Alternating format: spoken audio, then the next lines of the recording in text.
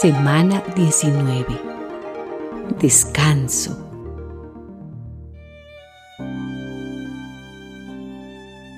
En campos de verdes pastos me hace descansar. Me lleva a arroyos de aguas tranquilas. Salmos 23:2.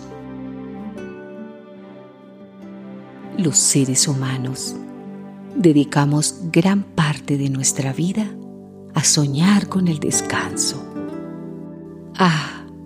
Si yo pudiera irme lejos, a un lugar tranquilo, seguramente encontraría reposo, exclaman algunos.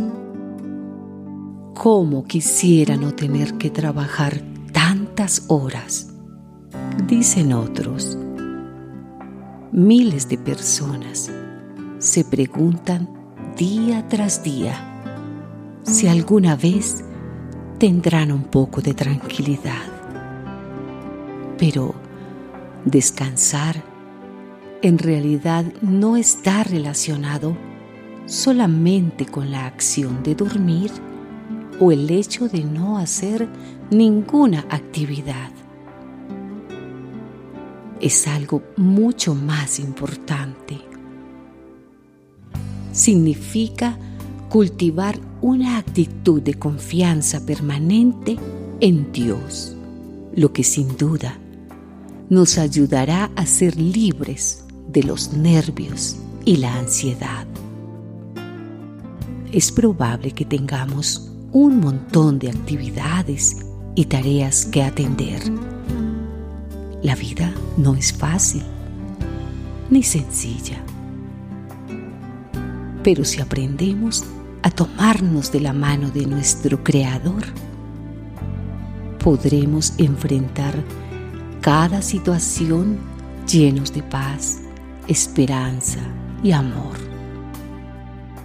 Por eso, hablemos con Dios en oración y pidámosle que nos ayude a disfrutar del verdadero reposo para nuestra alma.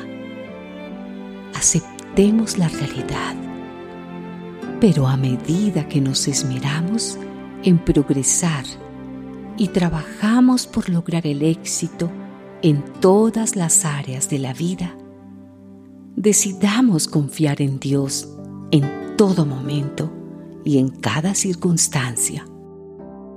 Solo así experimentaremos el descanso de Dios.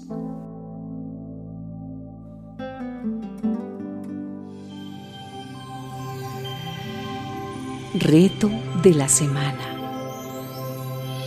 Piensa en esa situación que te trae ansiedad y decide confiar en Dios para resolverla.